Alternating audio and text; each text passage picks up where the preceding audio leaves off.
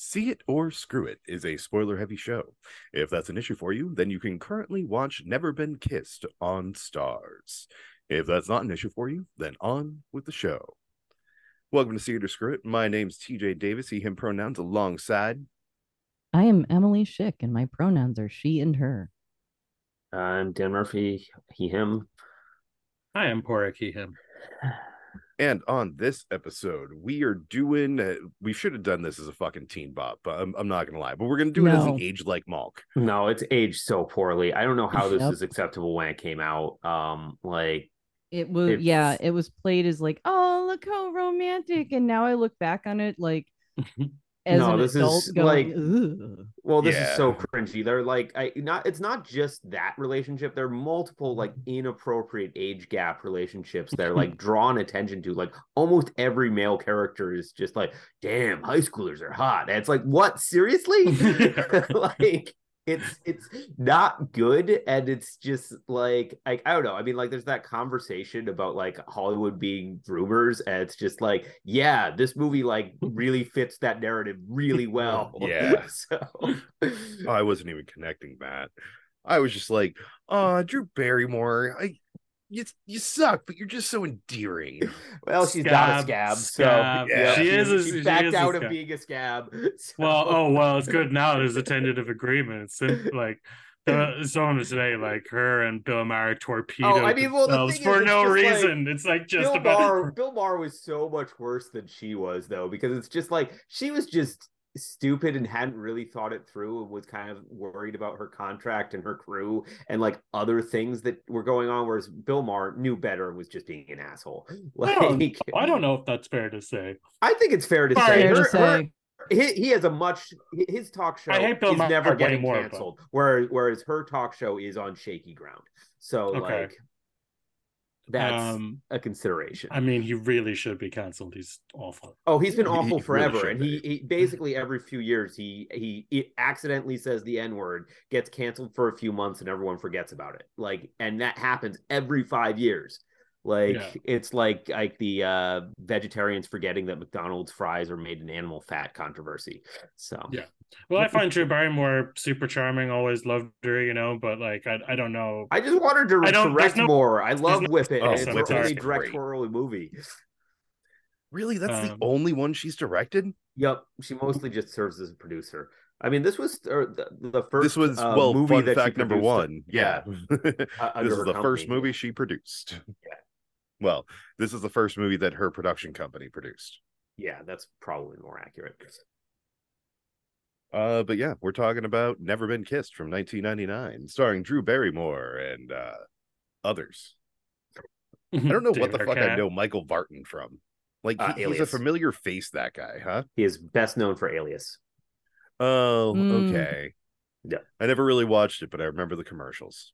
Yeah, I mean, he was actively dating Jennifer Garner for the first couple seasons, I think, and then when they broke up is also when the show starts kind of tanking quality. So, but whatever. She had a relationship with Ben Affleck that fell apart because of Ben Affleck's horrible gambling problem. So, let's that's always a fun story.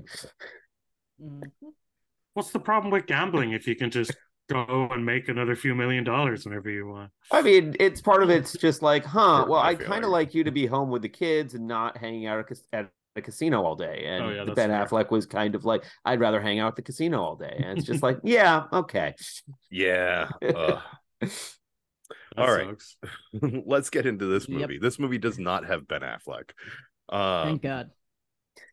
It does have James Franco, though. This movie would be improved by Ben Affleck being in it. I think feature debut of James Franco. Mm-hmm.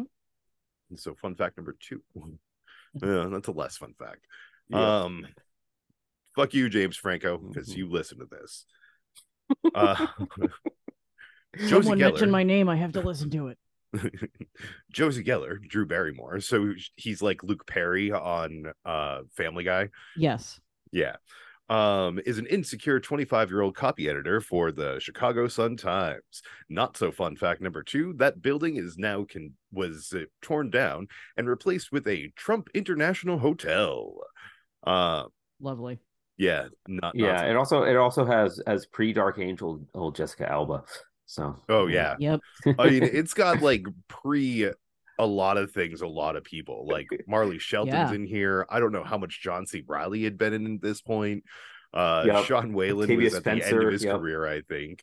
Octavia Spencer, like, I mean, Molly Shannon at least was on. She was definitely SNL. Established at this point. Yeah. Like she's third billed on the poster, so like she was like people knew who she was. This was kind of her era, honestly. Yeah. But yeah, like Lily Sobieski, Jordan Ladd, James Franco. Yeah. I think that's sort of it for me. But we'll get to cast as we go through. So let's get at least to the end of one sentence. No. Who has never had a real relationship. Boom, sentence one done. And it's not even a real relationship. She's literally never been kissed.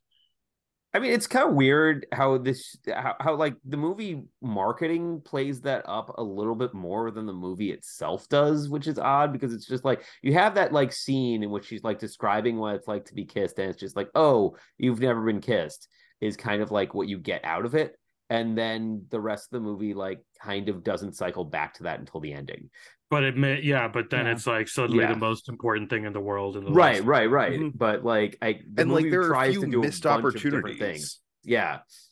Like, I don't know. There's some interesting choices in terms of how this film like balances its subplots in terms of like what subplots it chooses to have and what ones don't. Like the fact that there's like no school administration character in this movie is a very odd choice. It is weird. Yeah, it's like there are only two faculty people working in that school. You get the coach and two teachers, and that's it. And a lunch lady. Yep. Just cycling back to cast real quick because I just remembered the female teacher is the one that we like see more than the others, except for the guy who's like creepily eyeballing somebody he thinks is 17. That's Martha Hackett, who's to be best known as Seska on Voyager. Oh, okay. I was trying to figure out why she was so familiar. I mean, the one who also looks familiar is Cress Williams, and I don't know why. But like, this is the second movie that we've had Sean Whalen in. I think it's our first Drew Barrymore. I think it's our first David Arquette.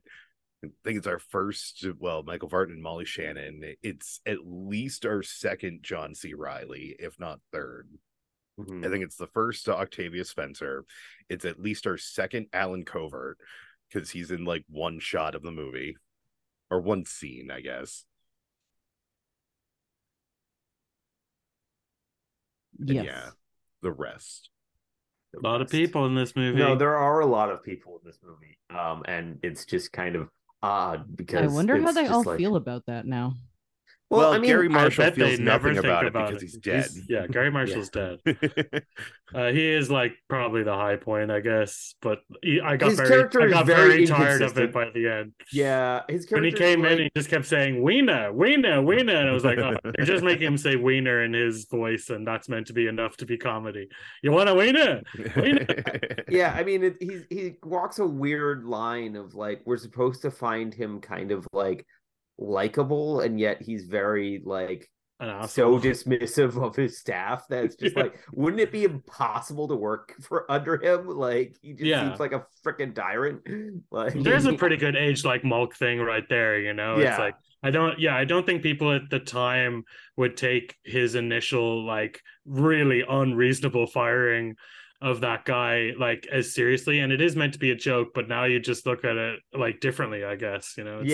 It just doesn't work the same way as I imagine it would. Well, and that's one of the driving plots of I'm randomly giving you this chance, and if you don't do it right, I'm going to fire you and your direct boss. Right.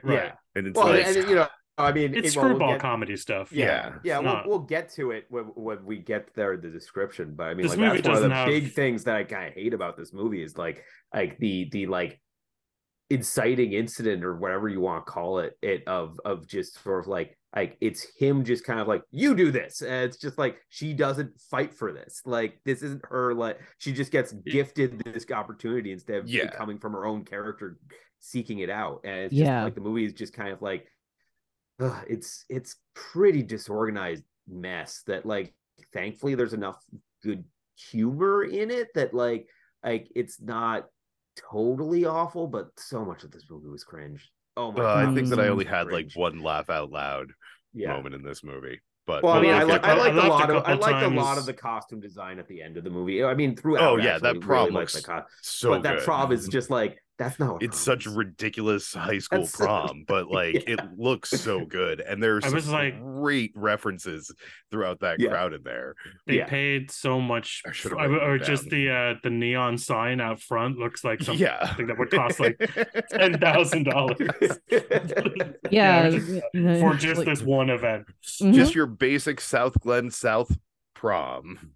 We're gonna get a $10,000 custom. Well, they have to win the competition that they never reference at the end of the movie. But it's a fantasy film, you know. I would say it's not. It's like it never feels real to me. No, it doesn't. I do feel like it has a very specific like not real feel to it that does permeate the whole thing and is consistent. Though I do think at times you could kind of call out how ridiculously not, but that's just a thing that I like breaking the fourth wall. That I don't think this film because I do feel like their world is actually consistent, which is something that I think I've called out other films for not having a consistent world. But it's just sort of like this is kind of like a dystopia. Like how many newspapers exist that they're able to be scooped, but then everybody reads this story, including him accidentally.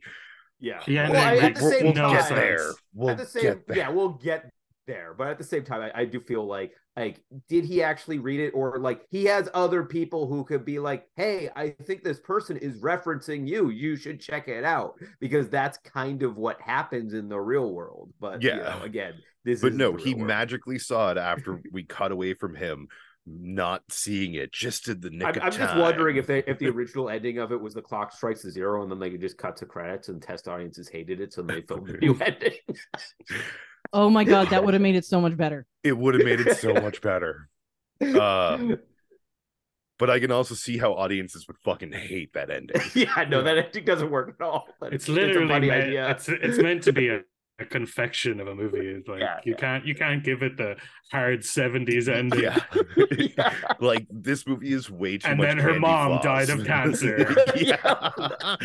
After a cop shot her dog. I do like that. Like her parents don't exist in this film. Like that they show up in like the prom flashback, but we never see them in the modern day at all. And it's just like they're not referenced as being dead. Like they should like exist, right? Just like a reference to Florida. Like that's all you needed. Or maybe they moved to Hawaii and that's why he runs the tiki hut. I still feel like there should be, because that was always the father's dream. I don't know, some voiceovers or something like that of just as like the mom having some like a voiceover from her mom being all condescending about her not having a boyfriend. Like that her seems checking like her kind messages of and standard like rom-com like trope that like should be in this movie. Well, I think Drew Barrymore should have played all the major roles, but we don't always get who we want. like like the Clumps. If you're not Peter Sellers. If you're not dating boys, how am I ever gonna have grandchildren? Exactly, that would be great. All right.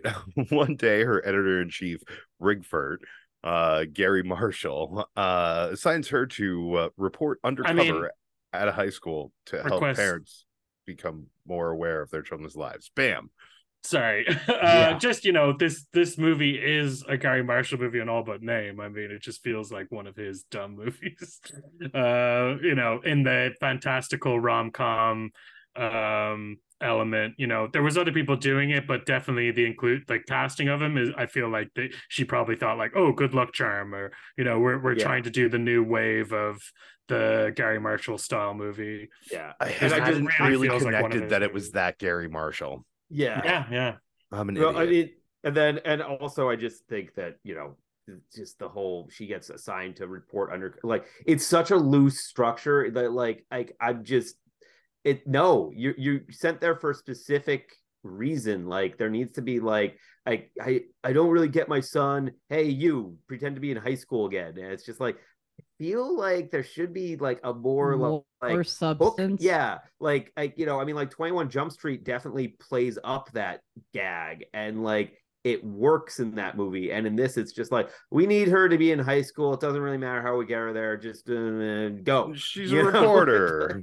Yeah. Well, this is before we had to put a hat on everything, though. You know, it is what it is. It's not. It's the 90s. Like they're getting there. They're getting there. But it's like the difference is 90s. Joe.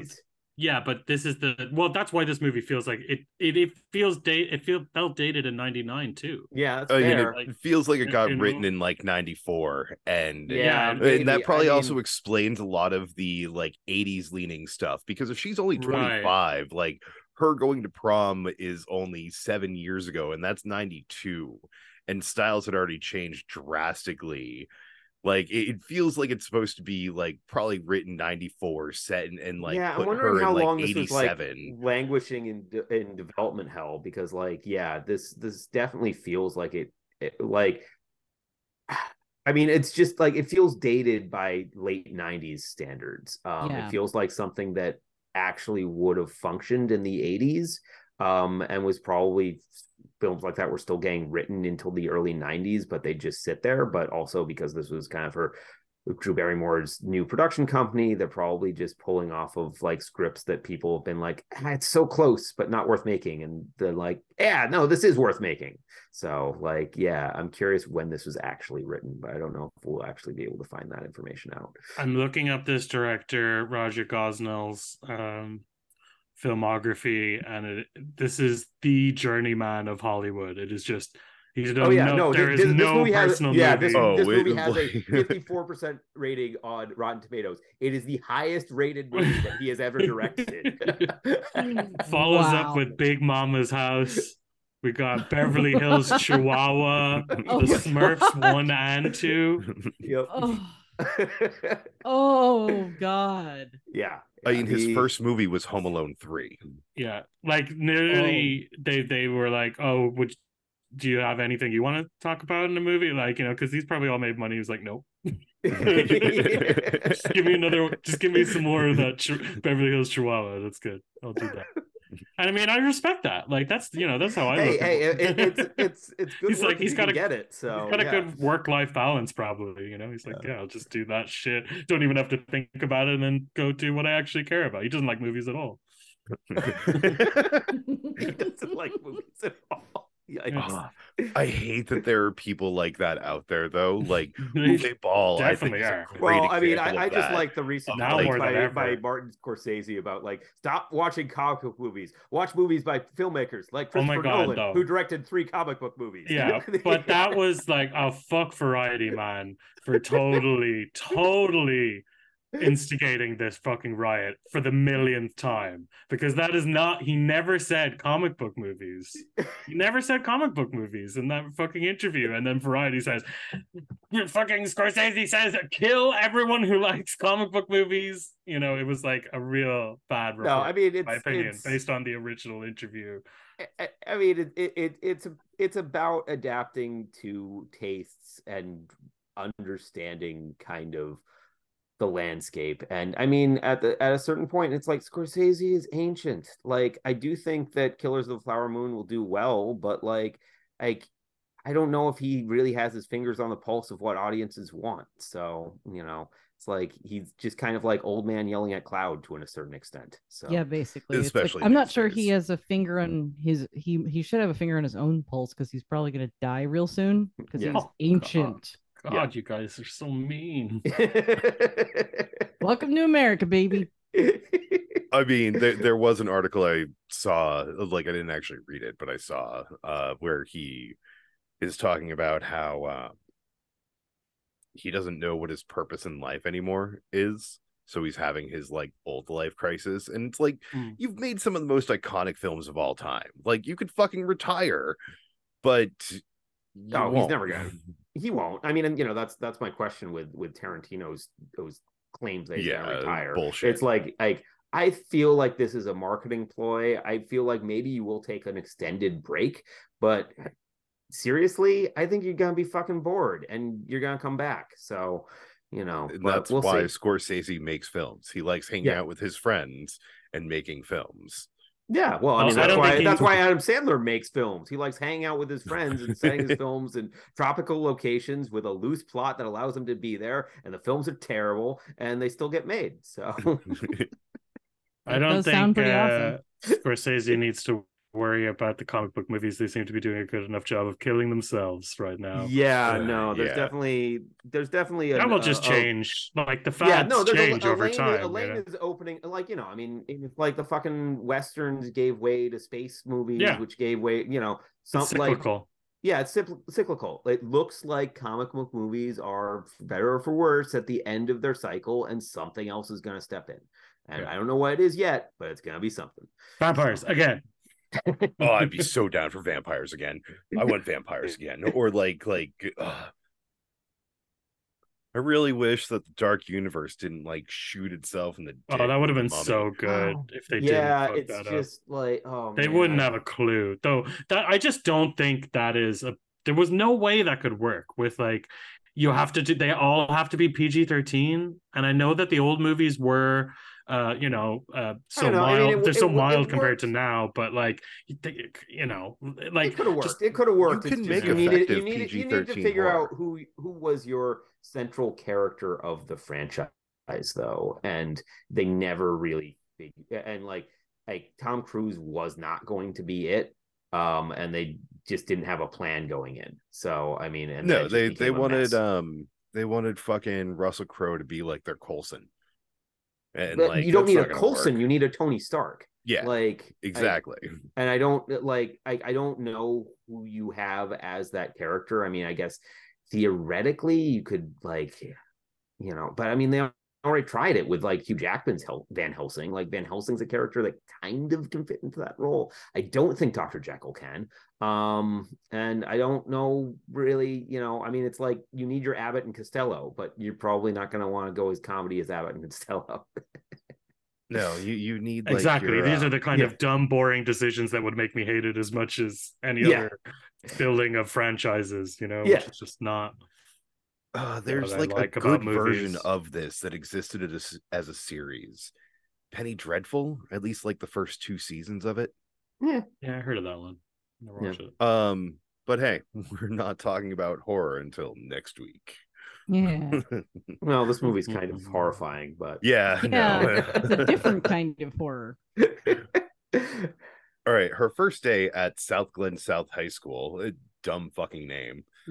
Yep. Like especially East Glen East, like, I don't know if these are actual areas in Chicago, but well, I mean, sounds dumb. I mean, I think that I'm trying to remember with feel like with Chicago, like they could have made a joke about like setting it in like northeastern Chicago, because technically that just puts you in Lake Michigan. Yes, that would be wicked funny. So like, but I mean, it's because it's like what is it in Don't Stop Believing, like South Detroit is not a part of Detroit. Like, Detroit doesn't have a South section.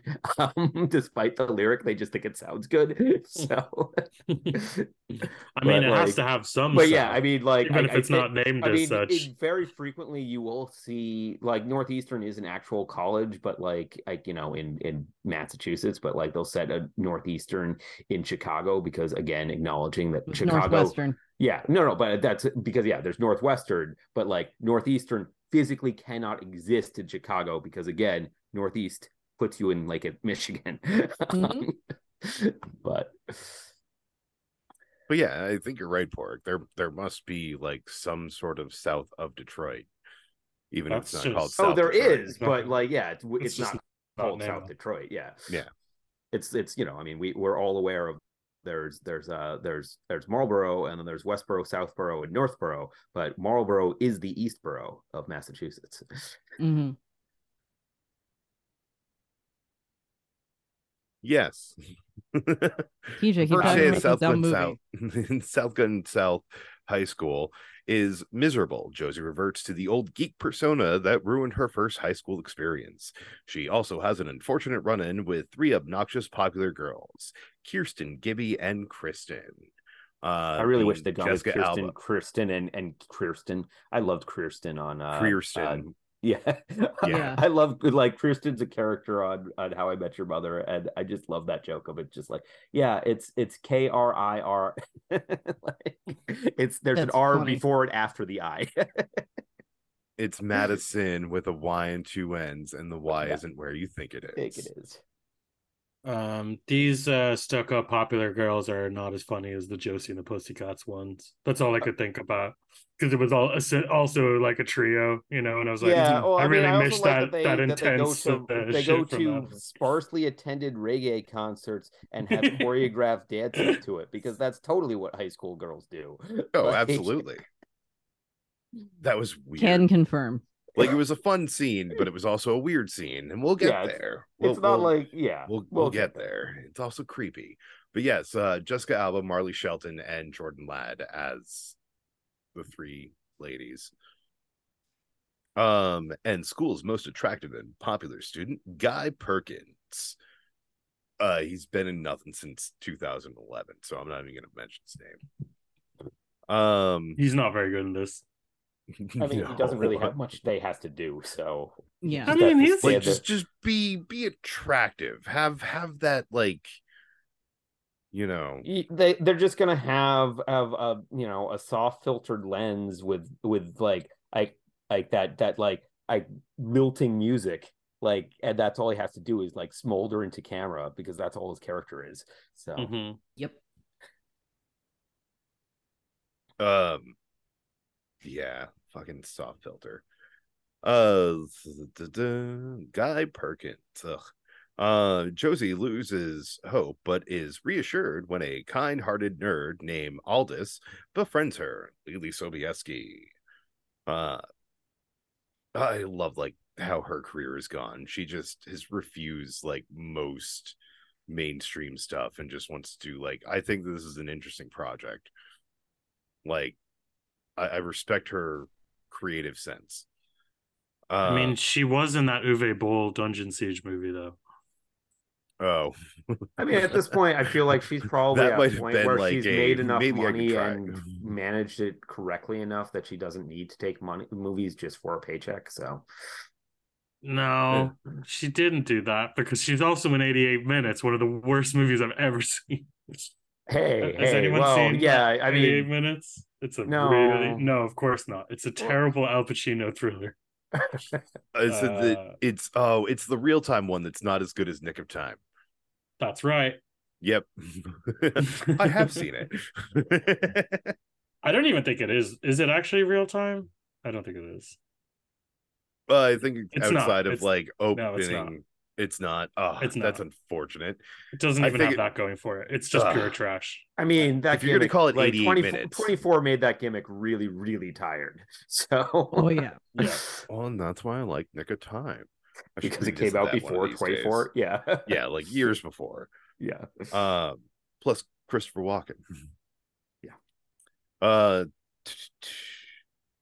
Aldis befriends her. Aldis, who loathes Guy and his gang, invites But Josie clearly to secretly has a crush on Guy. Spoiler. Invites Josie to join the Denominators, a math league group, a group of intelligent students, had Josie invalidates any of their wins by participating. Not only that, yeah, but there's a later plot point that means that doesn't matter how the end of the game at the end goes. they should be disqualified because yep. Yep. There's Well, a lot I mean, of like asshole older people fucking but with we these are kids. we actually see Josie competing on the team. We only actually see her brother practicing with the team. So we don't know if he actually participated in any actual games. Although it's heavily implied. It is heavily implied. Also, Giuseppe Andrews is one of the denominators, and he's only credited as denominator in this movie, which is so weird to me. Well, I'm also like Will Forte is the coach, and I don't even see him listed on the Wikipedia credits. Holy shit, I didn't notice that. Yeah. Wait, Will Forte was the coach? Yeah, he's the baseball coach, isn't he? No, different type of baseball coach. Okay, looks similar. I'm a big Forte fan. I could probably pick him out of a lineup. I feel like I would notice that one. Although I couldn't keep my eyes on this movie the whole time. No, this is such a cringe watch that begs you to look at your phone. You just have to look away. Yeah, it does beg you to look at your phone. Yeah, because visually, not a whole lot. It's like, please don't take me seriously. I desperately don't want you to take me seriously. I mean, except for like the prom scene for me, but just because I was looking at all the costumes, really. Oh, yeah, totally. Yeah, camera-wise, they do not do anything interesting with this movie at all. No, I actually can't find anything even in the uncrediteds for who played the coaches. Yeah. Yeah, maybe it improved by Beverly Hills Chihuahua and the Smurfs too, you know. More like complex shots. No, that guy got like those jobs by numbers for directing. Like there is not much exciting about any of the shots in this movie. No, like nothing is super memorable to me. Yeah, and I mean, a lot of the time, a lot of characters just feel like they show up because they were like friends of someone on the crew to be there. Like the guy who's hanging out in the van the whole time. Like not only is he really poorly introduced and just randomly appears out of nowhere despite not being established at any point, then he brings a girlfriend along who also doesn't get a proper introduction. Yeah, just is hanging out in scenes. I said that during it. Was like she is literally weird. She's been in the van the whole fucking movie. He's been on like three separate. Live here now. Yeah, 3 separate operations. She's sitting next to him and never says a single word. Doesn't get a line. Yeah. She's just so like funny. Clearly, it's just like she's just his friend who is like, hey, he's filming. Want to hang out? Yeah, sure. You want to be in the movie? Sure. Okay. What do we do? We just sit in the van and drink wine. Awesome. I could do that. I could do that. No, they just wanted him to be able to say something to someone. Yeah, I believe. Well, I mean, that's the thing. They need someone to blow her cover at the end of the movie. That's the only reason why he's there. So right. Or blow her cover to the teacher. Yeah. I can't believe you're not underage. I'm so disappointed. Even though I've been a total crossing the line creep this whole freaking movie, and how my girlfriend's breaking up with me because she thinks I'm too immature. Like he leaves in a huff when he finds out as well. Right away, and I'm just like, wow. No, that's all you can think. Conversations that he's having about his relationship of just like, you should so not be a teacher. Oh my god. I mean, seriously, so let me tell you guys, as a girl who was 16 at the time this movie came out, this really sold me the wrong message about it was like, look how romantic it is. It would be so cool if a teacher fell in love with me. And it's like, I mean, I know everybody gets crushes on their teachers, but it's not meant to be reciprocal. Yeah, no, I definitely had a few over the years, but no, it would be weird. It's like, look, it's really okay. She's actually 25. And it's like, yeah, but you thought she was 17 the whole time. Yeah, well, and then it's also just he has all those conversations about how he has how he was wanting to be like a hot, and it's similar to her brother in a lot of respects too, of just sort of like how he hasn't grown out of wanting to be in high school, so it's because he doesn't want to be stop being a high school student. He becomes a high school teacher, and it's just like that is the worst reason to become a teacher. Yeah, and it is just like total pedo talk. Yeah. and by the like, end I of the never movie, want the feeling to die. Yeah. And I will do anything to make that happen. and by the end of the movie, David Arquette, her brother, who enrolls himself in, we'll get there eventually, but he's an he gets established as an assistant coach at that time after pretending to be a student and player. Like, yeah, like honestly, guys, how and she showed him her junk, you know.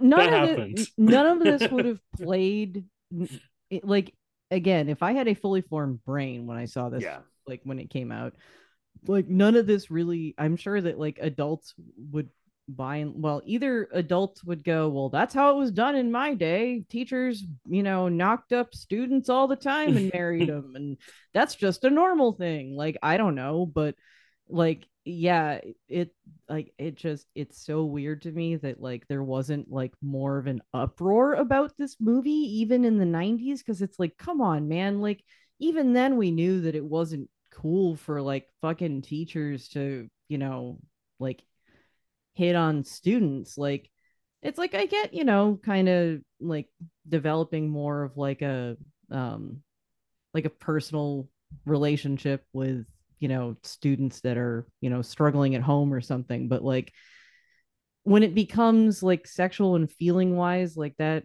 you're kind of crossing a different line there. And yeah, like i'm just I'm thinking to myself, like, why wouldn't his reaction to, oh, I'm sorry, I've been lying this whole time, I'm actually a reporter and I'm 25, why wouldn't he immediately respond, oh, thank God? Like, Yeah, I'm not actually a pedophile. Thank God. No, I mean, like his reactions overall are just like everything he does approaches these situations is wrong, and that's the thing that's interesting, especially when you contrast it with like Arquette's reactions to things, because it's like he does some stupid shit, but like all of his interactions with like the girl who's like hitting on him are just sort of like no, this is a bad idea, no. Like, yeah, he's trying to brush her off without hurting her feelings. Like, that's actually an appropriate way to handle that. Yeah, when you're 23 and she's 16. Yeah, but she's a gymnast. And the teacher, who is meant to be the more respectable one, does not do that. Yeah. The teacher is way worse than David Arquette David Arquette, like, you know, they even throw in the thing that says like he has the fucking reading age of 15 or whatever. He's like, he's an idiot, you know. Yeah, like there's a little bit more leeway, and he's doing the right thing, whereas the other guy, the teacher, like, he's better, he knows better, and he's doing it way worse. do we ever establish how old he is? I mean, if his girlfriend is a lawyer in New York, she's probably at least 28. If not, they early established 30s. that he's like, I'm trying to think if do they give a timetable? Does he like that you can like this happened X years ago that you could figure out? Because I know that he says I think he says he's been dating his girlfriend for 5 years, so that would place and they theoretically met in college, so that places him in his like mid to late 20s at minimum. But I'm wondering if there's something more definitive about that. Because I don't think you needed a master's. Yeah, well, this is the 90s, so technically you might not need a master's. Yeah, you may not need a master's, but yeah, I think that they would purposely left it ambiguous because they don't really want to be like, he's 30. Look, he's hitting on a person he thinks is 17. Gross. Like it's going to be gross no matter what, but like I think they just want they want you to forget how that how much of an age and you know, power gap there is here. Yeah, well, I mean, and also they can fudge it somewhat by terms of the ages of the various actors playing the characters. He graduated high school when he was 14. Because like Drew Barrymore is 25 making this. Vartan was 32 making this, or something like that. So like, you know, and then there's interesting things of like all the high schoolers are in their early 20s when this was made, because that's just what you do when you cast high school students, because you don't want unset teachers. It's more money. So no. Yeah, never thought about that being the reason. Oh yeah, it's totally the reason, because they have to hire, if they're under 18, they have to hire another additional person to be there. Like, honestly, as an actor, unless you've established yourself as a child actor, it's near impossible to get work from the ages of 15 to 17, because the extra cost to hire you versus hiring an 18-year-old is so significant that the 18-year-old's almost always going to be cheaper. So, well, Josie falls in love with her English teacher, Sam Colson, played by Michael Burton, and becomes the top student in his class after reciting a romantic excerpt from Shakespeare to Sam. Josie has horrible flashbacks to when she read a romantic poem aloud in the class to her high school crush, the popular boy named Billy Prince. I don't have Billy's name in front of me. Who later asked her to the senior prom, making her dream come true. However, on the night of prom, Billy arrives with another girl, and both of them hurl eggs and insults at Josie, humiliating her and breaking her heart. honestly, I laughed the hardest at this movie when she got hit in the face with the egg. Like, I'm sorry. Like, I was just like, that is so ridiculously cruel and such a stupid plot point that I'm just like, I can't believe the movie went there. I'm just laughing. Well, I thought I was mixing it up with all the million versions of this and other movies, and I was like, was it she kisses a pig, or what is it? That Emily said pig, and I was like, yeah, okay, and I didn't remember. And then when that happened, I was like, oh, that's so much worse. He literally throws an egg at her. Yeah. It's so pointed and mean. Yeah. But like, her poem was so cringe, which is sort of funny because like, you watch like 10 Things I Hate About You, and like that end poem, I gotta rewatch that movie. Future teen bop. Yeah. We're building our like teen cringe movie 90s movie universe. But that movie has the Joker and Robin teaming up, so you know. But like, that's why we're gonna build up to not another teen movie. That's going to be like the peak of our 90s cringe. And yes, it does have Robin and the Joker teaming up. That's one of those deaths that still kind of makes me sad.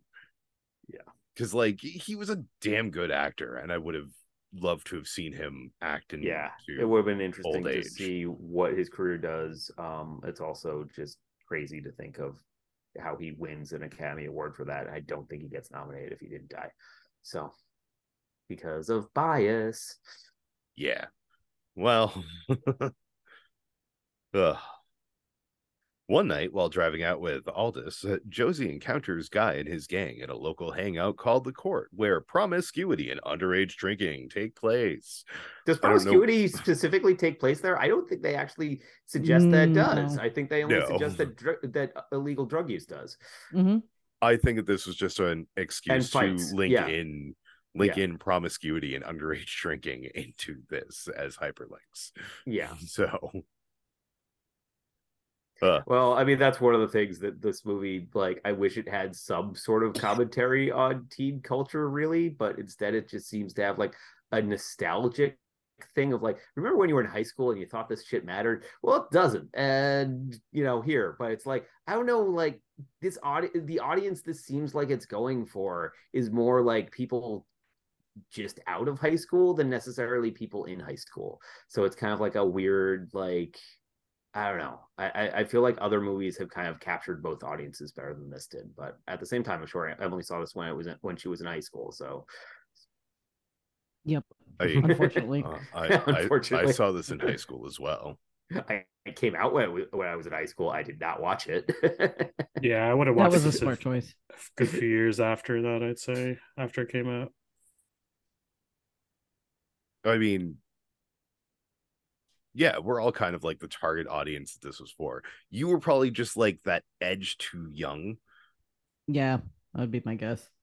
Because like, we were all freshmen in high school in 1999. I was a sophomore. But this is a movie. Yeah, I mean, definitely already would have been into more alternative stuff because I was when I was young. But this was one of those ones that you just look at and be like, man, Americans are fucking weird. Like, everything about it is just so strange. And the it's mostly the last sequence, but the baseball field and everyone there and fucking clapping weird and one. And with the timer, and I'm like, this is Oh, she just gets kissed. this is just insane. Like it's like science fiction. Like it's like literally Weena. unrelatable in any way.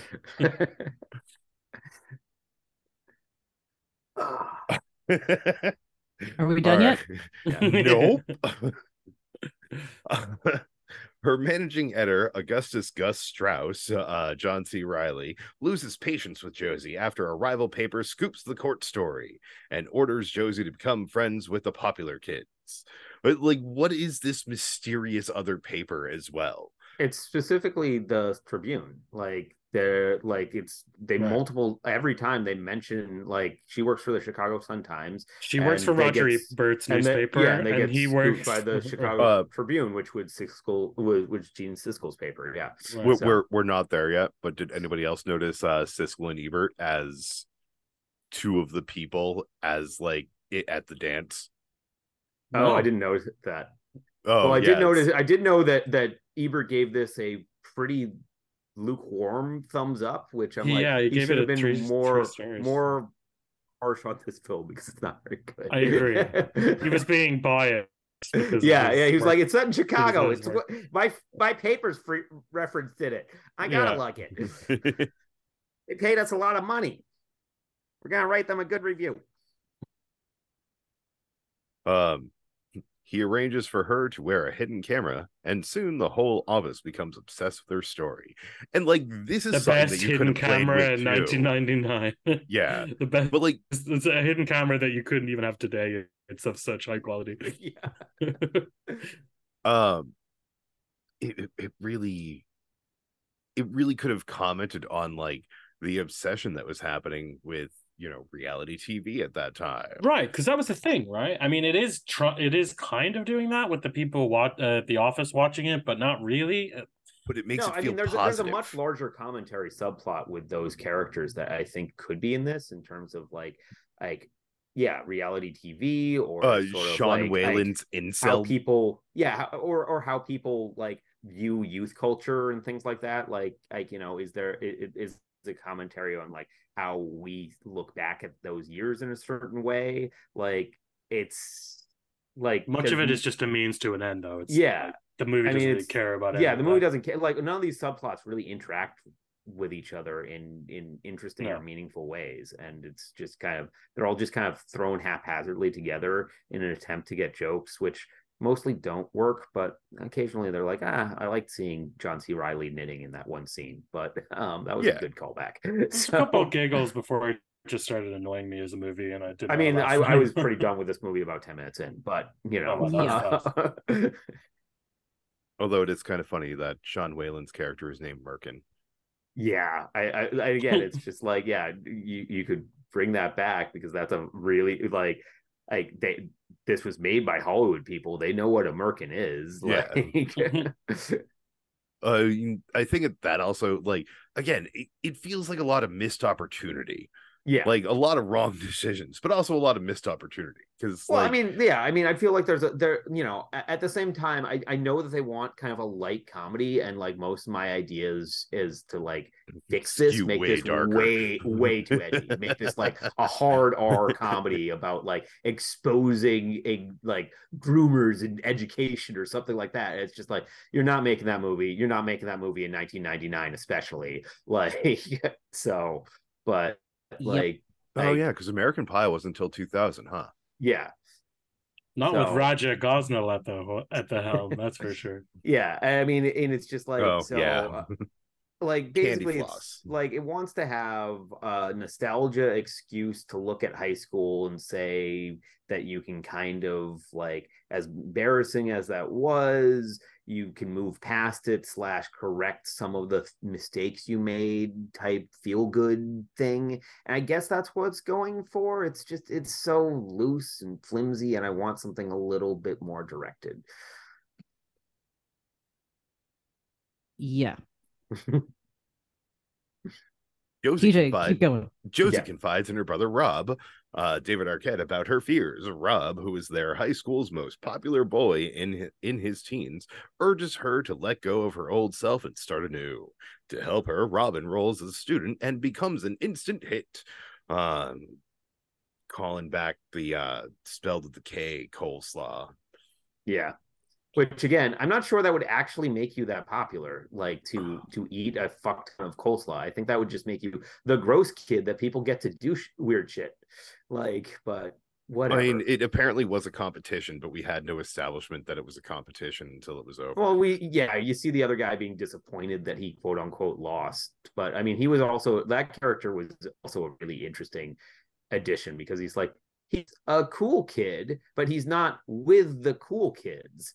So he's essentially like their Moose from Archie Comics. Yeah. I mean, they can't, I this is acceptable to me as showing as a way he got popular. I mean, what are they going to do?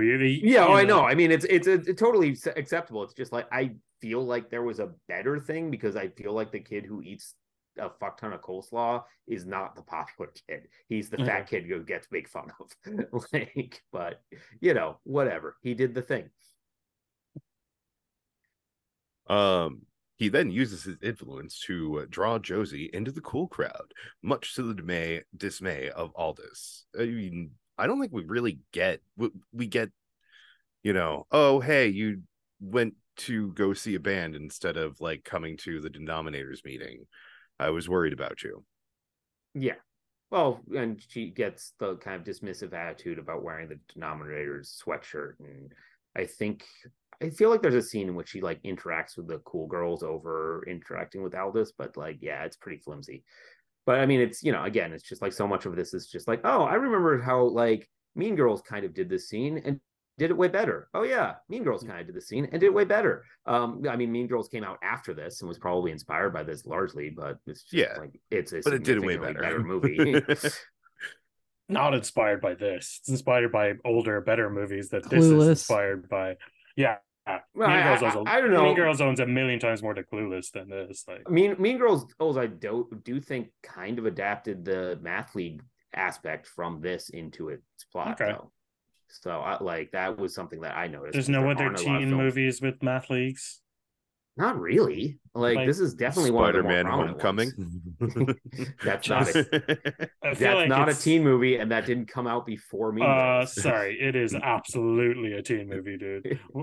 It's like John Hughes might have made it from the grave. It's such a teen movie. We're gonna do John Hughes stuff at some point. Oh yes, we will. We will suffer through Pretty in Pink at some point, I'm sure. Or 16 Candles. Which one's more cringe? They're so cringe, but I don't know. I do like those movies more. They have terrible messages, but they're like made in such a pleasant way. Like way more, this like as movies there's more going on than in this, like John Hughes movies tend to look really cool and they got a lot going on that I don't think this movie has to offer. This just has the cringe. Yeah, basically. Not much hey, and I mean, like, we had really hit like peak cringe of like the early 2000s of like oh man, The Office is the greatest show ever because it just makes you cringe for 30 minutes, and it's just like, really, that's what we wanted? And it's like, yep. So actual cringe comedy. Yeah, I mean, yep. Like cringe comedy was really like kicking off around this time, and then we got roughly a full decade of it before people were like, hey, let's have different styles of comedy instead. And thank God. It's still massive. It is still exists, but I don't think it's I think it's coming down from the heights it used to be, because thank God The Office ended. But I guess it's getting a reboot, so we'll see what happens. I was going to say there's an Office reboot coming. Yeah, I saw those rumors. Sam and Josie grow closer, but Sam struggles with his feelings as he thinks she's a student. Shouldn't be a teacher. We know somebody like that, Emily. Yeah, we do. Guy and Josie attend the prom as Rosalind and Orlando from Shakespeare's As You Like It. That's a callback to earlier in the movie. And revealing that she has a crush on the teacher, because that's the book that they've been reading in his class, because they only ever cover one book in English classes in the 3 months that she's apparently there. Yeah. Great education. Anita know and lots. Gus. Anita, Gus, and Josie's other They couldn't afford coworkers. books because they spent all the money on the dance. The neon sign was our entire book budget for the next 3 years. Hey, we have to win that competition that we never reference again. We've got William Shatner's Tech War. Kids need to learn about Tech War. Otherwise, I'm going to owe the other principal a 6-pack. What principal? This school doesn't have a principal. We never see them. Oh, yeah. Yeah, because they're drinking in their office. And can you blame them? Yeah. No, not at all. Again, cut for the prom. They just can't afford a principal. That one teacher at Drew Barrymore's class is the whole school. He run him and Molly Shannon. Oh no, who's the other lady? The Seska. Martha Hackett. Yeah. They run the whole school. Yep. Anita, Gus, and Josie's other coworkers watch through the camera and are overjoyed as she is voted prom queen. I like how they were laying odds on whether she was going to win prom queen because that was hilarious. No. So apparently, Sean Whalen was only supposed to be in that first scene that he's in, but like Drew Barrymore just liked him so much, it was like, no, just throw him in here. So that's which why like I think that he added throughout. Yeah. He added a little bit to his few scenes throughout. Like, oh no, I mean that's the thing. It's like Octavia Spencer's totally wasted, whereas like all the other characters feel like they have like a gimmick to them that like is why you're like kind of okay with seeing like John C. Reilly and Molly Shannon both totally have like memorable gimmicks to their characters that work more than they don't, but they definitely do. They push Molly Shannon to the limits of how much Molly Shannon I can take. So, but you know, that's generally the case.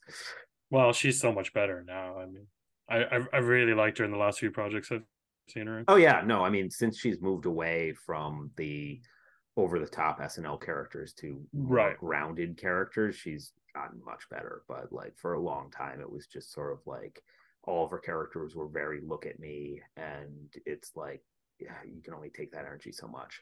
Yeah, I really don't know much of her stuff from this era, you know, like because SNL obviously not a big thing in Europe, and you know, I guess she was only doing these kind of side things, so I didn't really know anything about her until kind of. No, I mean, I had always assumed that like that Superstar actually did well internationally, but it probably didn't. Never even heard of it until like way later. Yeah. TJ, please finish. As Sky dances with Atlas as an alleged act of friendship, the mean girls attempt to dump dog food over her. Oh, it should just say over her. Maybe make a reference to the fact that they make fun of her, calling her Alpo. Yeah. Outraged, Josie prevents the incident, throwing her crown away. Well, like, prevents it and knocks the dog food conveniently all over the three mean girls. Throws her crown away and reveals her true identity. She praises Aldous for her kindness and warns the students that one's persona in high school means nothing in the real world. Sam for all those for everyone watching it who's not in high school. Yeah. Oh my god. Yeah. It's like, oh man, I get that you needed the character to reveal it somehow, but like, did you have to do it in a, you know, like, I'm throwing a hissy fit, I'm taking my ball and going home kind of way? Like, it's just, they make this character so undignified in like every aspect.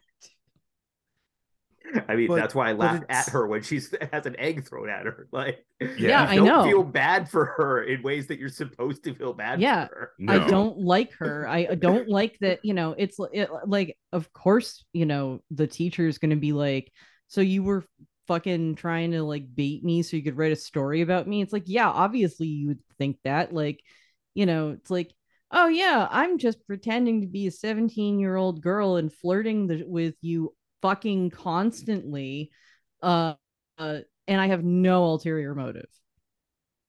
Because that's not what she was ordered to do.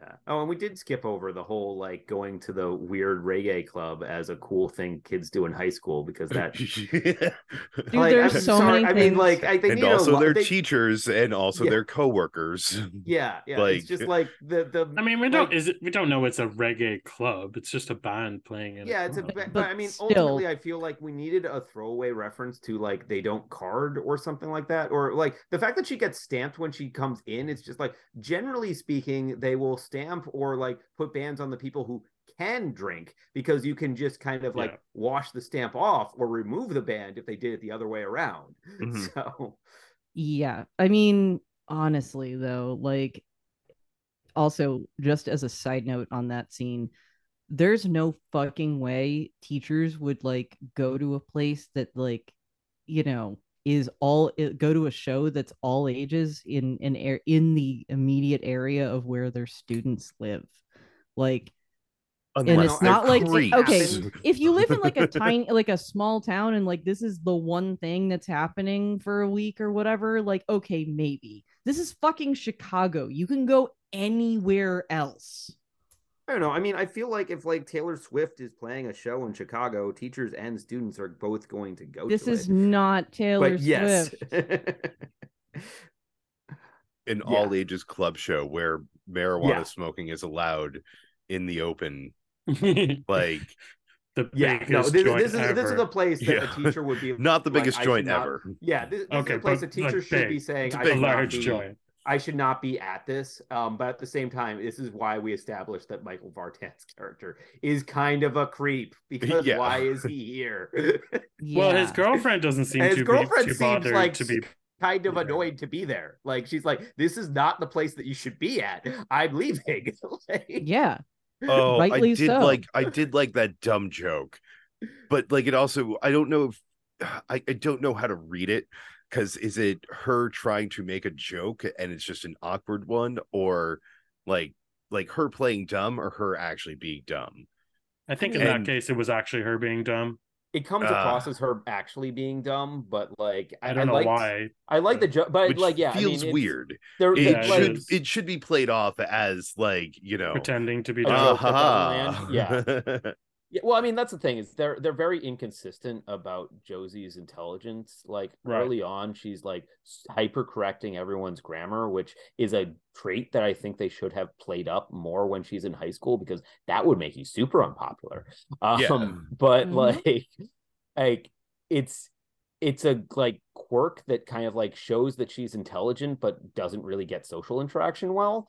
And it's something that they could have easily brought back because that's kind of her character arc overall, but like nope, it's just kind of there in the beginning and never played with again. Mhm. So it just makes her unlikable.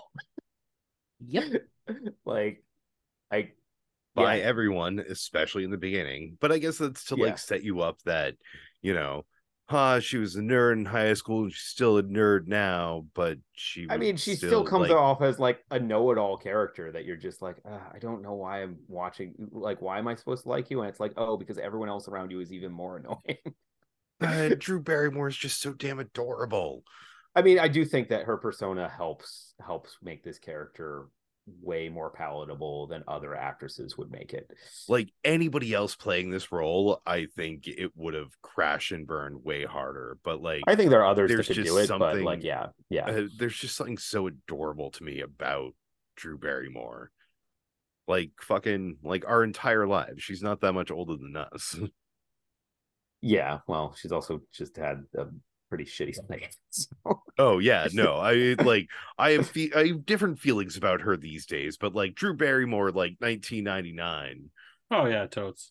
Yeah. But she was doing, I mean, she was also it was it was confusing with Drew Barrymore. It was like she's trying to be a sex symbol and then she's not. And I guess some of that was stuff she maybe didn't want to do. I don't know.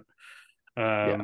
But like her Hollywood persona was kind of confusing. you know, it was well, like, I mean, it's largely sometimes, because, as you know, she had to break out of being that child actor thing, and then she right, kind of right. So does it that's why she did overboard, that. and Yeah. had a lot of drug issues, and then But the drug ultimately, issues were when she was the kid, right? yeah. Well, Yeah. I mean, Ugh. also as she was transitioning to stop it from being taking adult roles as opposed to child roles, Right. so like it all just kind of she had a very awkward, she had a very public and very awkward teen phase, which is kind of where everything kind of goes to shit. And now she seems to have mostly pulled shit together, but yeah, I mean, like a lot of awkwardness in her early 20s and late teens.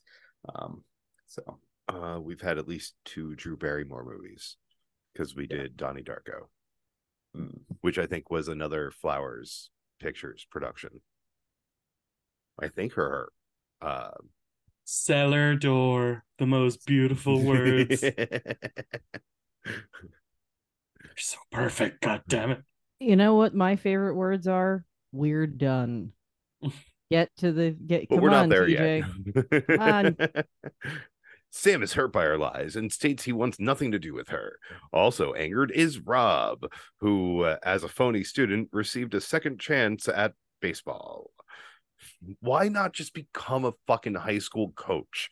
Because he didn't realize that he wanted to be that until he was accidentally doing that when he was their star player. I mean, like, I like his arc. I think it could have been probably written better, but I like the concept of it. Because I do think that, like, he stumbles into a coaching role. Like, I like when he's like teaching the other players like how to get a better grip on their bat and things like that. And he's like, oh, I actually have found something that's meaningful to me. And that's, where he has his fight with Drew Barrymore, is that like he was getting some meaning out of this, and he thought it was just playing baseball, but it's just like, oh, he actually likes coaching it too. Cool, good discovery, glad he figured that out.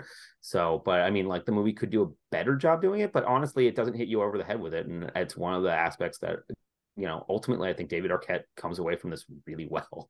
Like, I like his character, even though his character should be way more of a creep than he is, but power to him, good acting.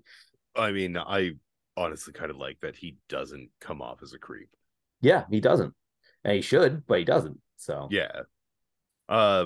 Josie, ultimately making amends, secures him a coaching job.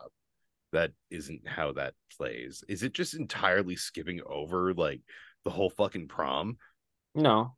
You got through the prom. No, yeah, it's skipping. It can't possibly skip over the ending. Yeah. No, you just have this last paragraph, which is the ending. There was a lot of cool stuff in the prom. There was like Kirk and Uhura. That there was Jesus, or no, well, Joseph and Mary. Joseph and Mary. That gag is hilarious, but it's just like, I love that gag. What? It's so bad. Girl, I love it. Like, was she already a pregnant teenager? Was like, this is a costume I could go with? Like, I really hope so. Who is dressing? What teenager is dressing up as the Virgin Mary? We had 3 Barbies and 3 Kens. Yep. Shit. Siskel and Ebert, I mentioned before. I should have made notes on this. Uncle Sam and Betsy Ross. Yeah. The Village People. Did you just say that? Yeah, the Village People, the DNA, like. Oh yeah, the DNA was fun. Like, they're ridiculous.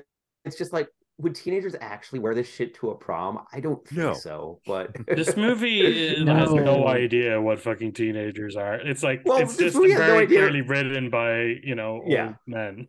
Yes. Yeah. I think there is, who are the writers? There's one of them it's like a male and female. Yeah, it's Abby Kahn and Mark Silverstein, but like both of them seem like they're more writers that are brought in to punch up other people's scripts. Like, they, like, it doesn't feel like the actual like original writer on this was credited. It seems like these other people were brought in to fix the script and changed it so much that other writer was not credited anymore, or didn't want the credit anymore. It was probably Gary Marshall. Yeah, no, I actually like something of his that had been sitting around for like a decade and a half. Yeah, I can see that easily. I can see that. Yeah. We'll just zazz it up a bit. Yeah. All right. Josie vows to give Gus a story and writes an account of her experience. In it, she admits that she's never been kissed. It describes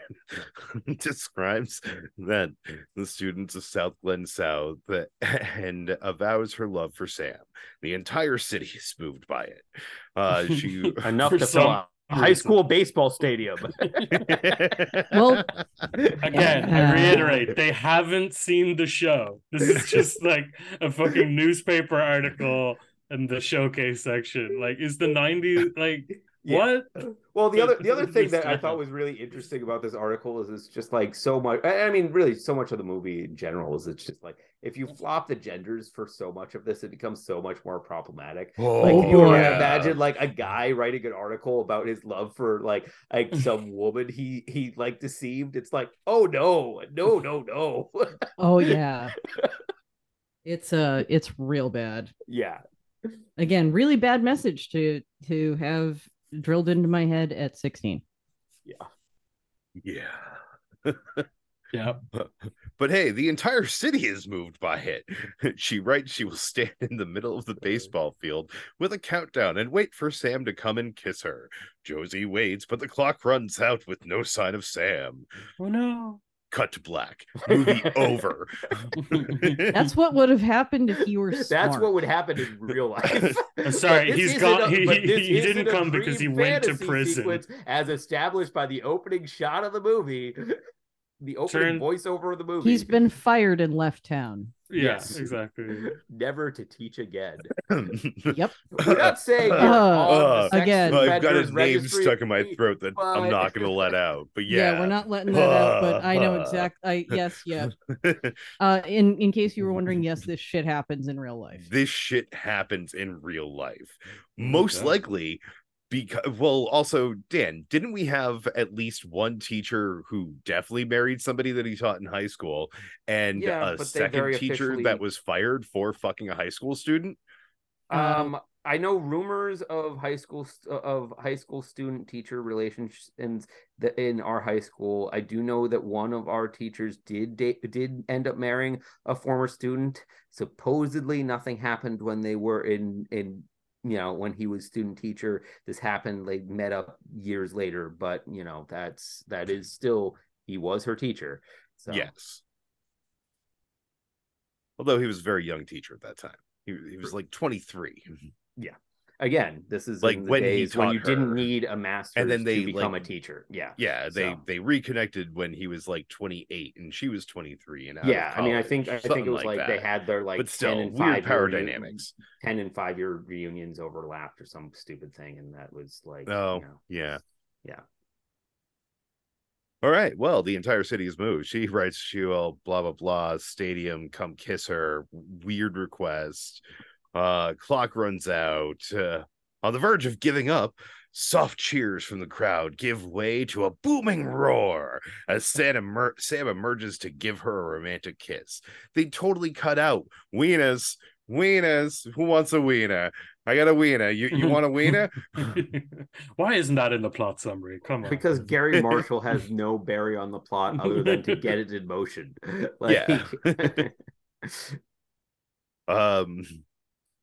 As Sam emerges to give her a romantic kiss. Weird. The movie ends with Sam telling her it took him forever to get there. A sentiment with which Josie agrees as they kiss again. Yeah, I mean, I feel like they could have set up like traffic is terrible in that part of the city or something like that, like something to seed it. But again, this movie's lazy, so why would you do that? I mean, she was late getting to Spanish class. It's meant as it emotionally took me forever to get here. Yeah. And I think it would have been funnier if she was like, she's thinking he means, emotionally as well, because she clearly does, and we all know why. But like he means like, no, traffic just sucked. Yeah, that's right. You found the joke. Just what's introspection? Just give hints that they don't have good communication between the two, so we know that this relationship ends badly anyway. He's like, "What's introspection? I don't understand." It's that thing you teach in your class. I don't teach that in my class. I also love that he's like also like he teaches Shakespeare, and then later on is like kind of their sex ed teacher. Like he has to do all the jobs. I'm telling you, they have no budget. They have no staff. All right, kids, here's an example of an erect penis. Yeah. They could have used the coach from the baseball team as your, like, you know, phys ed teacher, but they also had a phys ed teacher, a women's phys ed teacher, yes, because they separate the men from the women.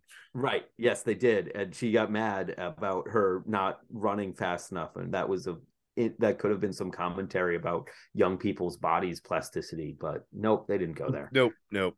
Could have been a conversation. Yep. Could have been a joke. Yep. I'll be right back. Could have been anything. See, it's leaving us hanging right near the end. We've taken so long that TJ couldn't even hold his bladder anymore. Yeah. This is the Wikipedia plot summary's fault. Way too long. I mean, this movie stinks, and that's all they needed to say, right? Yeah. You know, Creepo, you know, hits on person he thinks is his. Well, I love how the introduction to his character is just like, "Hi, I'm Sam Coulson, but I guess you have to call me Mr. Coulson." So it's like right out of the gate, we know it's just like this is someone who does not belong in teaching. Like, no, like immediate bad impression of him. Like, fine, like okay, like less ethically questionable if he were at a college level. Not great, but less ethically questionable. Like, yeah, we're talking about minors. Yeah, I mean, and that's the thing is you have those teachers that have their like cool nicknames, like, you know, Coach whatever, or like Mr. S, but like, you know, yeah, at the high school level, it's not a first name thing. Well, it's I feel never. Like there are there. I there feel are like weird there are, but high they're gonna schools, be probably. they're gonna be like you know, Mr. Tom or something like that. You know, it's still gonna have that some kind of honorific in there. Yeah. You know? Whereas, like, I not that you had many in college, but there were definitely college professors who were like, just fucking call me by my first name. Yeah. It's like, yeah, we're all adults in this room, so whatever. Right. Well, and then, you know, the line, though, there's still, you know, college professors dating students happens. It's still problematic, but not problematic. Not as problematic as dating an underage person. It's still, it's problematic, and because there is a power dynamic. Yeah, it's a power dynamic thing, and also probably in their contracts. Like, I have a feeling that you would, you know, it like, you know, they will quietly shuffle you into, like, well, I mean, most of the a non-teaching sort of role. If I mean, most of the time they try to they'll try to figure out if that happens. Like, there's usually at least two professors teaching the same courses until you get to like highly specialized stuff, and they will shuffle that student into a course that is not also being taught by the same professor. Yeah, that too. But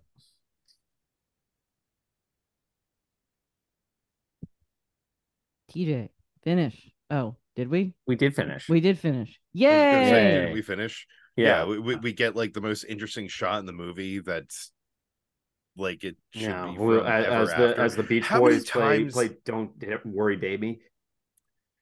Like, it's sort of weird that Drew Barrymore has been like made out with twice on a pitching mound, at least twice.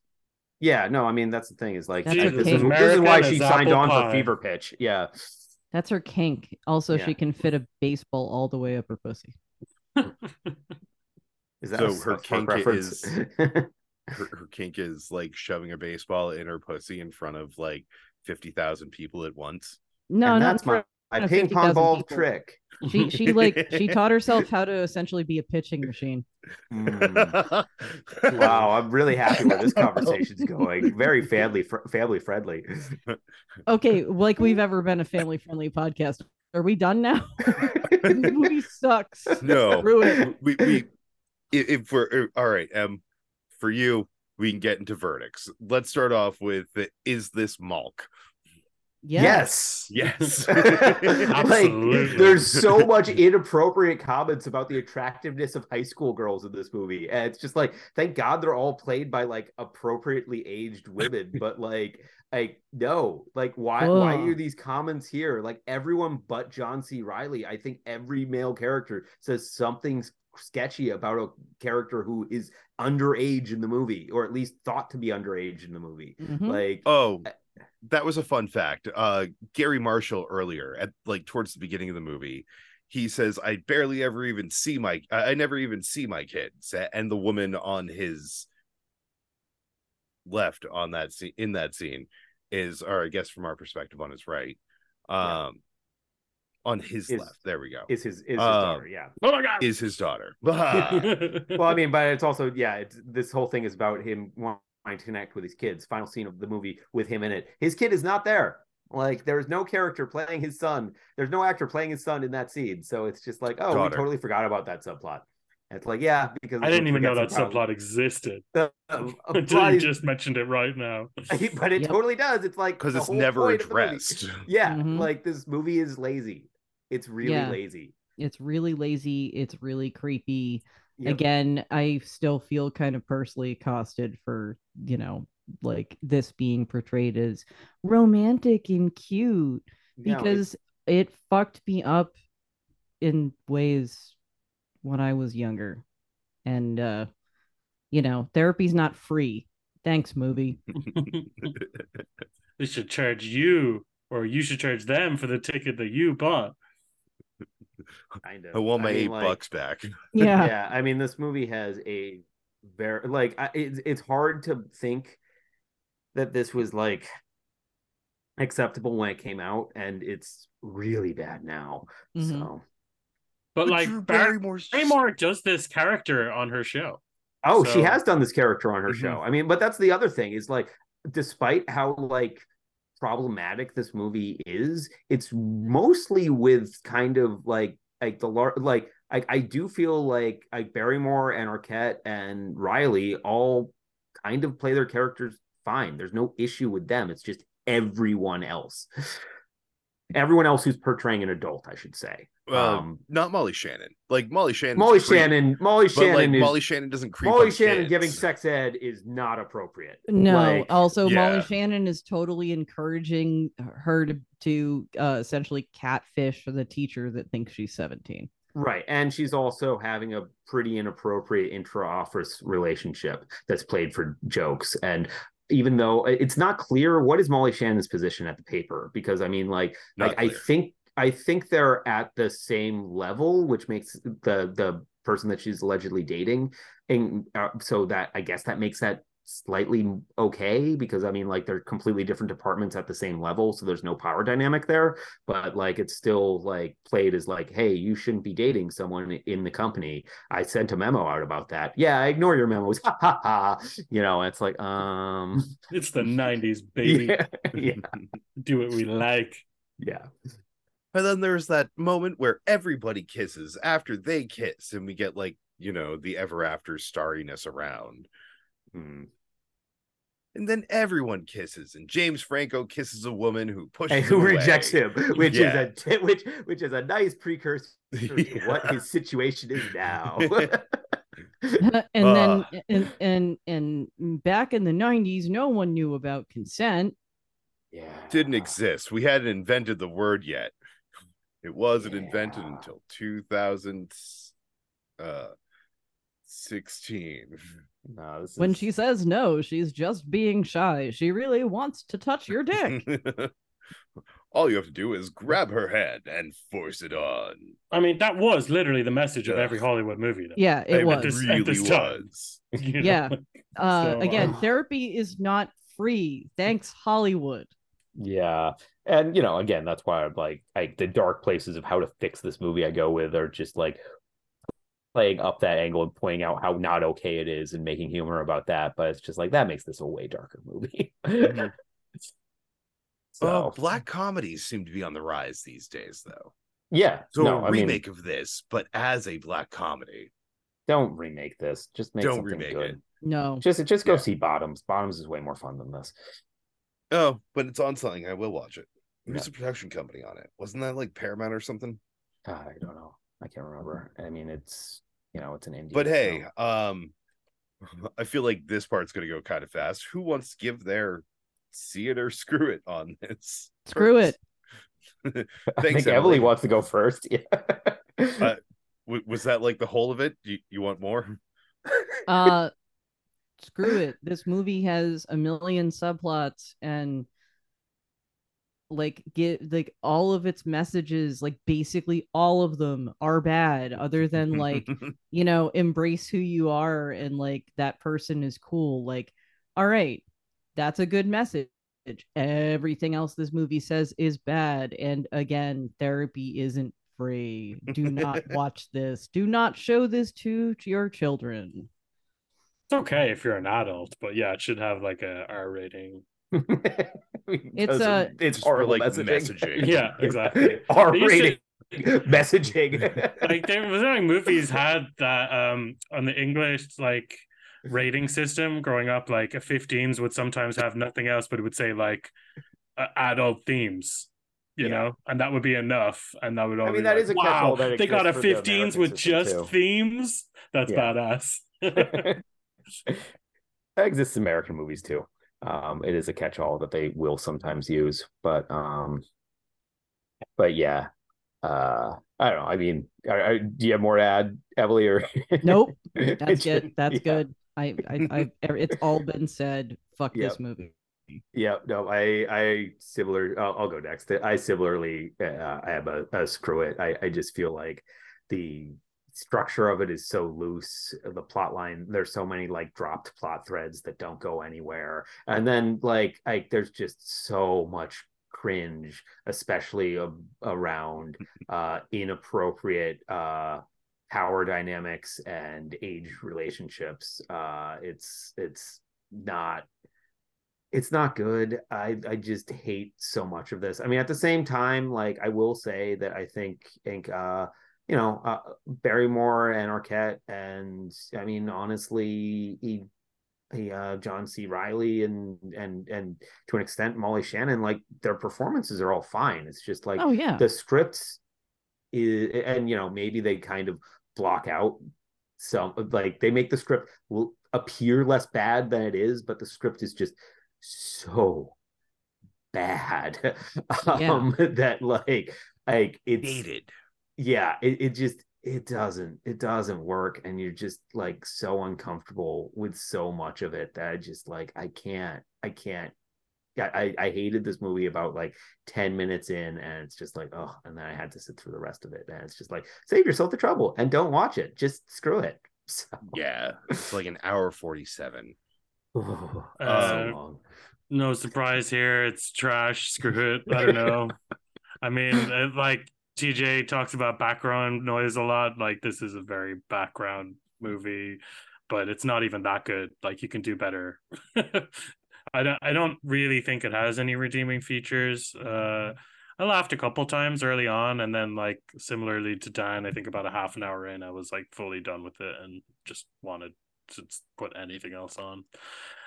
Screw it. You guys might be surprised. But yeah, no, I'm totally a screw it too. Like I find Drew Barrymore, like this era of Drew Barrymore, makes me kind of want to like rewatch like Ever After. Isn't that like before? That's a better after? movie than I don't know. Mhm. Ever After. Yeah, cool. you feel like that's a better movie. I mean, we could go through her. She's got a lot of like. I have a hard time believing she has much that's worse than this, to be honest. But she is a fan of the problematic plotline though. C-50 First Dates, which is also those bizarre movie amnesia romance movies, like Overboard, which premise. I think people like would frown upon today, and rightly so. Mm-hmm. That's a popular movie though. That I liked 50 First Dates. I haven't seen it in forever, but I definitely liked it when I saw it, but it's been a long time. This, I can't imagine I would have liked it when it came out. Like with this movie, as fucked up as it is in hindsight, I don't think they intentionally wanted to skeeve people out or make something, a lot of the time it's more and like look at the stuff that gets made like in the Back to the Future or whatever, with such an insane plot. And then like, oh my god, I went back in time, my mom wants to fuck me. Yeah, and everyone jokes about it now. It's still one of the biggest fucking hits of all time. And people don't like go, oh, Back to the Future is so problematic. Well, I mean, but it is when you really break down to like, what the hell is George breaking up when he punches out Biff? Because like, yikes. That's straight up the sexual assault. Yeah. But like, I think that why that gets that pass is probably because, you know, It is It's not very portrayed as actively good. portrayed as bad. Yeah, exactly. And yeah, it's like it takes, you know, it's not such an out and out comedy that, you know, it takes the things it wants to take seriously, you know. Yeah. I don't know. This movie sucks though. I can't believe we talked this long about it. She's It's, adorable movie and sucks. endearing, but I don't this care. It movie's sucks so a bag of bad. dicks. yeah, there's so much other Drew Barrymore. Even like I love Charlie's Angels. That was my jam of hers around this time. The first one We'll do a doesn't fucking hold up, sequelizer but at some point. or needless remake. Starring Lucy Liu, the woman who was voted most beautiful woman in 2003 and 2063. Nice. Badass. I always love a good Futurama reference. Again, don't Can I stop smoke talking now? about Futurama because Yes, that will I'd never No, stop. like to can I We smoke just smoke? need too. TJ's verdict, so then we can wrap this up. Oh, I Shut up already and gave say my it. verdict. Screw Oh, it. Like okay. we're unanimous Malk and a unanimous screw it. Like Good. Cool, we're done. this movie sucked. Like Yep. We've been if you're an seeing adult, screw it. if you want to revisit it, like watch it, but But- like don't watch it. Yeah, this movie was not Rufus. Like spend your like hour and 47 minutes doing like anything else. And if you're gonna show it something to your kids, rubber is less problematic despite like lots and lots of killing. Rubber's still bad though. It's still bad, but it's less problematic to show to fucking teenagers. Yeah, I mean, It's it just still not has teaching them as anything. using the woman as bait for the tire though. So Yeah, but it's less bad than like it's cool to date your teacher. it's cool to date a tire. Porrick, one of these days, I guess you have to listen to the rubber episode. I guess so. A We movie I reference have it a lot. I have no strong feelings about at all. Which is there's so much animated talk about that movie for between you guys, and I'm just like, okay. It's like a dumb little art movie that I'd neither like or dislike. TJ, wrap the shit up or I'm sicking my tire on you.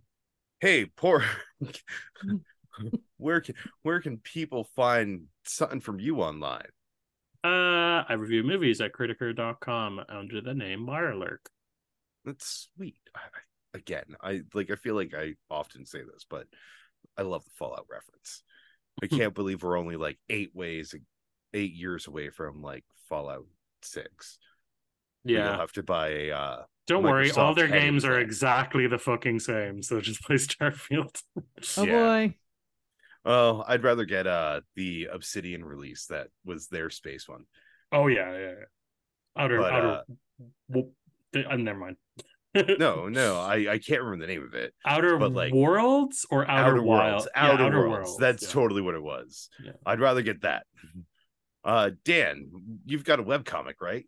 Yeah, people can check out my webcomic with fetus.com. You can read it there. And you guys got stuff. Emily? TJ and I have another podcast. It is called New England Beer Reviews, where we talk about beer, and we suck at doing it lately, but we swear to God another episode will show up eventually. And we command you to listen to it kindly. Would you kindly listen to New England Beer Reviews? Would you kindly? But yes, we've been See It or Screw It. I've been TJ alongside Emily, Dan, and Porrick. You can check us out on Facebook and X, and you can see what I'm watching on letterboxd.com/SIOSI, the initials of our show. Speaking of the initials of our show, you can also give us money at patreon.com/SIOSI. Oh shit, I had a final word like half an hour ago. I have a final word. It's just a reiteration of something that was already said. Again, this is Radzik Osnell's best reviewed film on Rotten Tomatoes with 54%. I was just gonna say that I feel like the final word on this film should be Rufus, or power is powerful. But God, I hated the Rufus joke so much. Yep, it was so so bad. bad. They were so not Fetch. Fetch is so much Lord. better. Stop trying to make it happen. They just ripped that joke been off 20 years completely. That's like a well, like I wholesale said, ripoff of the Mean Fetch Girls joke. definitely had some inspiration. Oh, that was from after. this. Okay. Yes. Is there a Clueless equivalent where they make up a word in that? Maybe. probably. Anyway, but It's been a long you're time. right. Future Teen Bob. This indeed was his highest reviewed movie on Rotten Tomatoes at 54%. Which is too bad because he Yay. did direct 2 James Gunn scripts.